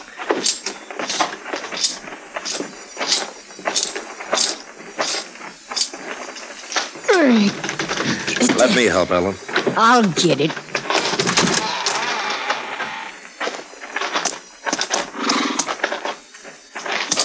He's got a loose shoe. I aim to fix it. Well, we could be a hand, Ellen, if... Yes, I'm proud to. I aim to fix it myself. All right. He wouldn't have shoes if I waited for a man to shoe him. Easy. Easy now. Easy. Oh. You come to talk, Marshal. Yeah, about Luther. Come on. Open. Huh. 2 nails clean out. No wonder it's loose. Carnes lost some cattle last night. 2 riders got off with 5 or 6 head. One of Carnes' hands thinks Luther was one of them. Is he around, Ellen? I told you before. He comes and goes, Luther does. Well, have you seen him since we were here this morning? Don't recall that I have, Marshal.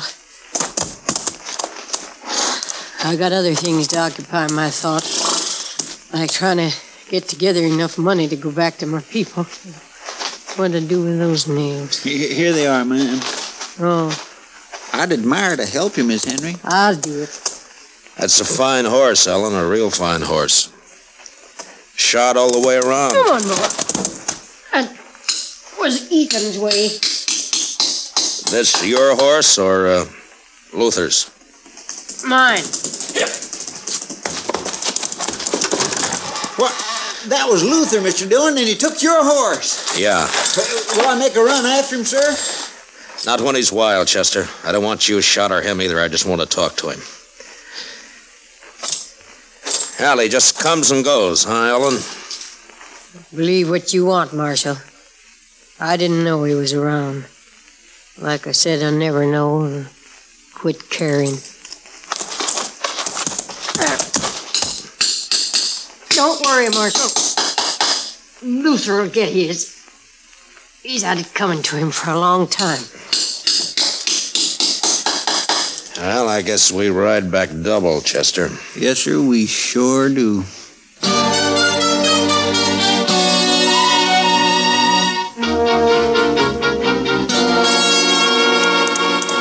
Luther sure cut out quick, Mr. Dillon. Maybe he did run those cattle off Carnes' place last night. Maybe. He's running away from something. Wonder where he'll hide. Everybody around here knows your horse. Oh, he's made a lot of mistakes. He'll make more. Nothing says he's going to turn bright all of a sudden. You're not worried about your horse then, Mr. Dillon? I don't think so, Chester. What kind of a woman is that, Mr. Dillon? Ellen? Yes, sir. I don't know. I'm not much of a hand to understand women, Chester, any woman. I don't know. You think she knew Luther was home all along? Maybe. I just don't understand it, Mr. Dillon. It's not right somehow, a woman not caring about her own son. You hear her? She said right out, I quit caring. It just don't seem right.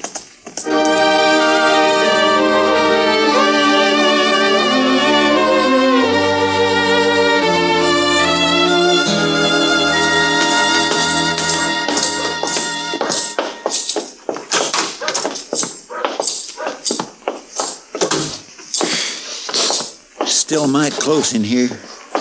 I believe I'll leave them back windows up a spell, Mr. Dillon. I think I'll go up to Emil's blacksmith shop, Chester, and see if he has a horse to spare. All right, sir. There's some paperwork to catch up on if you get the time. Yes, sir. Of course, you'll want to write that place in Chicago about your underwear, the first thing. Yes, sir, Mr. Dillon. I'll be back, Chester. Well, I may not need that horse after all. How's that, Mr. Dillon? Ellen Henry's riding up the street, leading my horse. Well, bless my soul, it sure is. There's something thrown across her saddle. Mr. Dillon, it looks like... Wait here, Chester.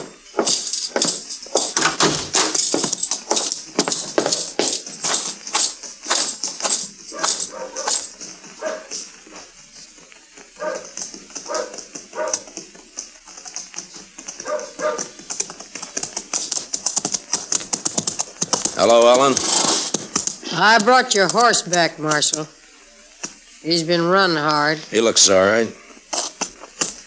You found Luther, did you? He's dead. You found him dead? He had it coming a long time. Here, I'll lift him down.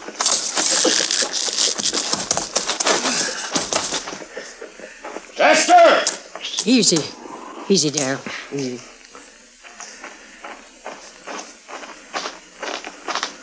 Yes, sir, Mr. Dillon? Chester, take the body up to Doc's, will you? Yes, sir. Miss Henry, I'm real sorry. I'll be going now, Marshal. Well, I'll take my horse then, Ellen. You got any plans for burying Luther? Put him in any ground you like, only don't tell me where it is or when you do it. You know how he died, Ellen? He was shot. Look, it's near dark, Ellen. You could put up in town for the night if you'd... Don't put him near Ethan, Marshal. I wouldn't want that. Come on!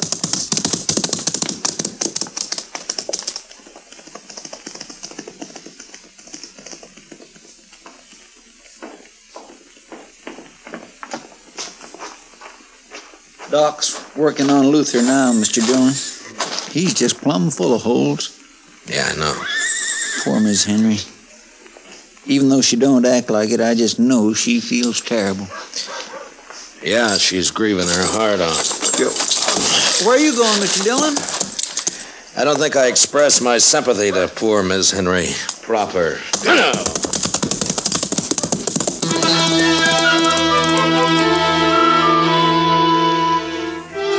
I followed Ellen Henry west toward her homestead. The sun was down now, but I could see her ahead riding hard. There were clouds to the south and the smell of rain on the easy wind that blew in little circles around me.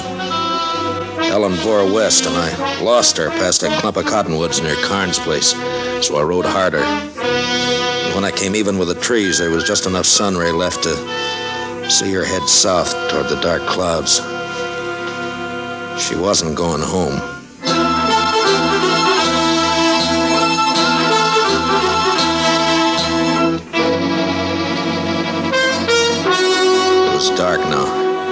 couldn't see anything. The storm clouds stretched black from the south and fastened over half the sky. I rode hard against them till I saw the flicker of lantern shine ahead. It was Cass Stetter's place. I left my horse out away from the house and walked in as softly as I could. Cass and Ellen were having their talk in a cattle shed near the You've house. trusted me before about the money, Ellen. What's the rush this time? My work's done, Cass. It was done last night when Luther and me drove them last few from Karn's place over here. I want my share and Luther's. Him not cold dead yet, you want a share. Ain't a mother entitled to whatever her son leaves? Mother? You never had no mother feel for him, and him no love for you either. Huh. Ain't you the one to talk about love, though? It takes courage to love with all of you. When the love goes, they take it and bury it in the ground. There's nothing left but hate. I wouldn't kill my own kin. You wouldn't be that honest. You won't even steal cattle yourself. You buy it off of them as has the courage to ride in and rustle it. Yeah, how'd it feel, killing your own, Ellen? Like it'll feel killing you, Cass. If you don't give me the money here and now, like nothing at all. Luther's dead and gone because he tipped his hand, showed his face around Karn's place, talked big in the saloons. He was no use. No use at all. There's no woman in you at all. I've been dead 5 years. And your time's running short, too, Cass. I'm in a hurry. Too late to hurry, Ellen. What's it? Too late to move for God and Sue. Well, I'm sure glad to see you, Marshal. Are you, Cass? Oh, I sure am. I guess I called a trick on Luther, all right, didn't I? Yeah, you were a big help. You and Luther stole the cattle, Ellen, and brought them to Cass for pay. Is that it? Only sometimes, like now, we didn't get paid. Don't believe her, Marshal. You wouldn't take the word of one as murders your own son, would you? I don't have to, Cass. Karn's brand won't be hard to find on any cattle you got here. Cass was just slow to move 'em on, Marshal. If he'd have gone on toward Abilene with him last night like we planned... You're lying, Helen Henry. You're lying. Now get your horses. Both of you. Why are you taking me, Marshal? Well, there's some kind of a law, Cass, about buying and transporting stolen cattle. Yeah, Marshal knows his law, Cass. You know what she did to Luther, don't you, Marshal? Yeah, I know. Now, come on. You'd like it better, wouldn't you, Marshal?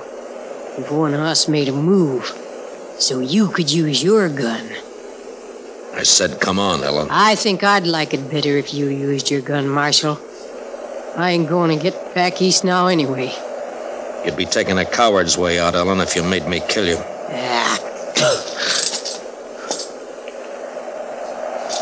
I said, get your horse, Cass. Now make your choice, Ellen. But I don't think Ethan would think much of you. All right, Marshal. I'll go. But mind what I said. Don't put Luther near Ethan. They wasn't the same kind.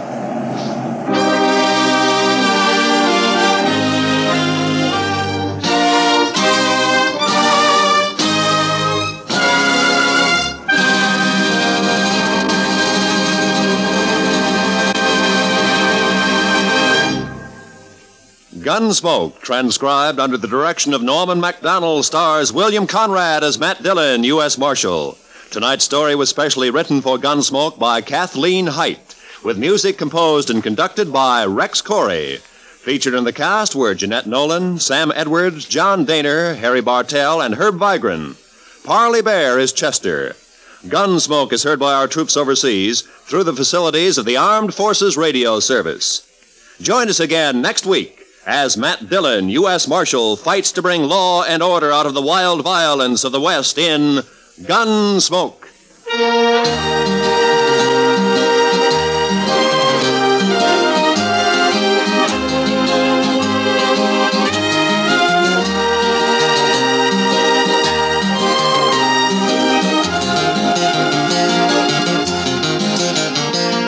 This coming Monday evening, hear Richard Widmark as one of the desperate Spencer brothers riding against time and death in a suspense drama well calculated to keep your interest high. Also Monday night, you'll want to hear CBS Radio's Lux Radio Theater starring Joan Fontaine and Joseph Cotton in the strange drama September Affair. Remember, both this Monday night on most of these same CBS radio stations. Suspense and Lux Radio Theater. This is Roy Rowan speaking. America now listens to 105 million radio sets and listens most to the CBS Radio Network.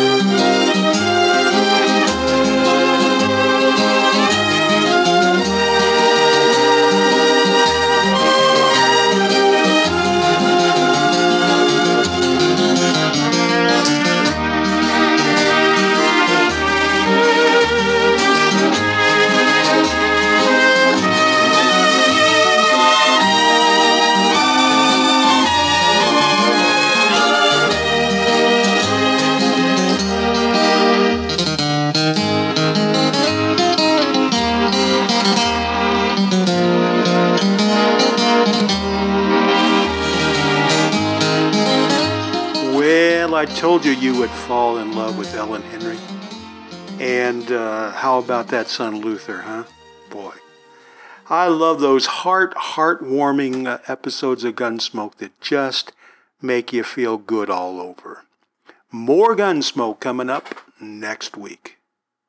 All right, well, we have run the clock out, folks. It is time to pick up all the shows and place them back in the vault.